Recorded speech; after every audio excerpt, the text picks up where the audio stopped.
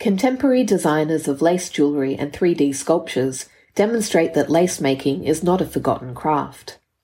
By using traditional techniques, exploring contemporary designs, and experimenting with different materials, they create artistic and often wearable pieces with links to their lace-making origins. One such designer and wire bobbin lace maker, whose work is represented in the Powerhouse Museum collection, is Lenka Suchanek. Lenka is currently based in Canada, though she originally learnt bobbin lace making in her native Czech Republic. Last century, European lace makers generally followed the traditional techniques and patterns that pertain to the styles and types of lace making in their geographical areas. In Czechoslovakia and some other Eastern European countries, bobbin lace makers were encouraged to experiment and investigate ways of expressing their lace-making skills in an artistic way, as opposed to following traditional patterns.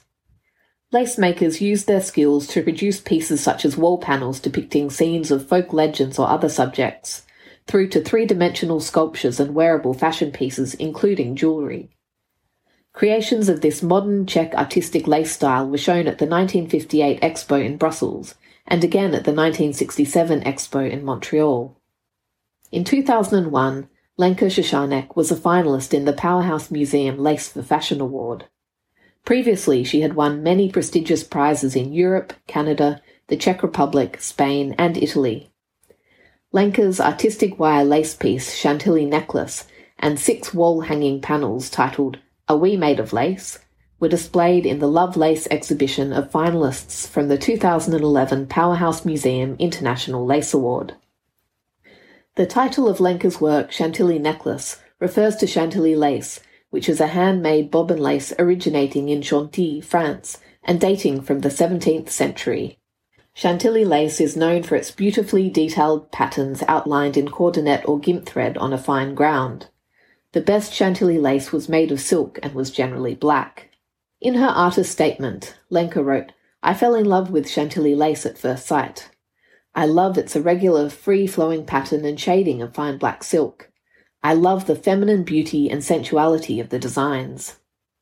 In her design for this necklace, Lenka used black enamelled copper wire to make the daisy-like flowers which cascade downwards in a gently curving line. On the large central flower motif is a gold wire Napoleonic bee. Napoleon I was known as a sponsor of Chantilly lace during his reign. Another of Lenka's jewellery designs in her Powerhouse collection is Raindrops jewellery, made in 2001. The pieces consist of a scallop bobbin lace neckpiece and bracelet with a ruffle-like design.